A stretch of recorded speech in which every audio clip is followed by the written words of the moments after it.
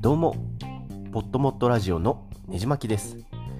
今回お話しするのは Google 金製の廉価版スマホ Pixel3a と Pixel3a XL、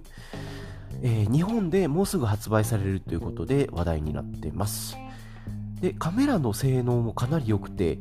AI を駆使した機能がたくさんあって、でなおかつこの4万円台の価格でということで非常にインパクト大の Google の本気を感じるスマホなんですけれども、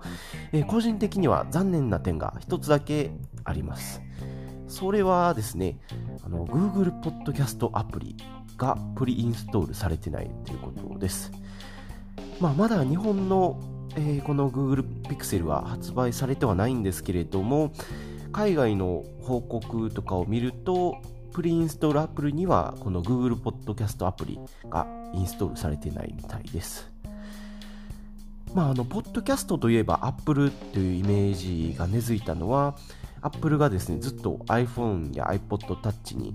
ポッドキャストアプリを標準でインストールしていたからだと個人的には思ってます。なのでやっぱり、ポッドキャストを広めるっていう意思を Google が持ってるなら、ぜひ Pixel3a にも載せて欲しかったなっていうのが個人的なとこだったんですけれども、海外の報告によるとそんなことはないみたいです。アプリを Google プレイストアで自分でダウンロードすればいいのにっていう声はもちろんあるとは思うんですけれども、ポッドキャストっていう言葉を知らない人が、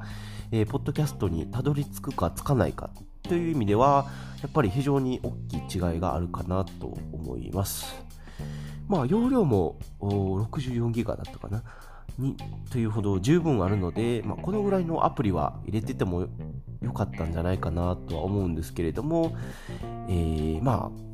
そうですね、今後の Google の意思にちょっと期待したいかなと思います。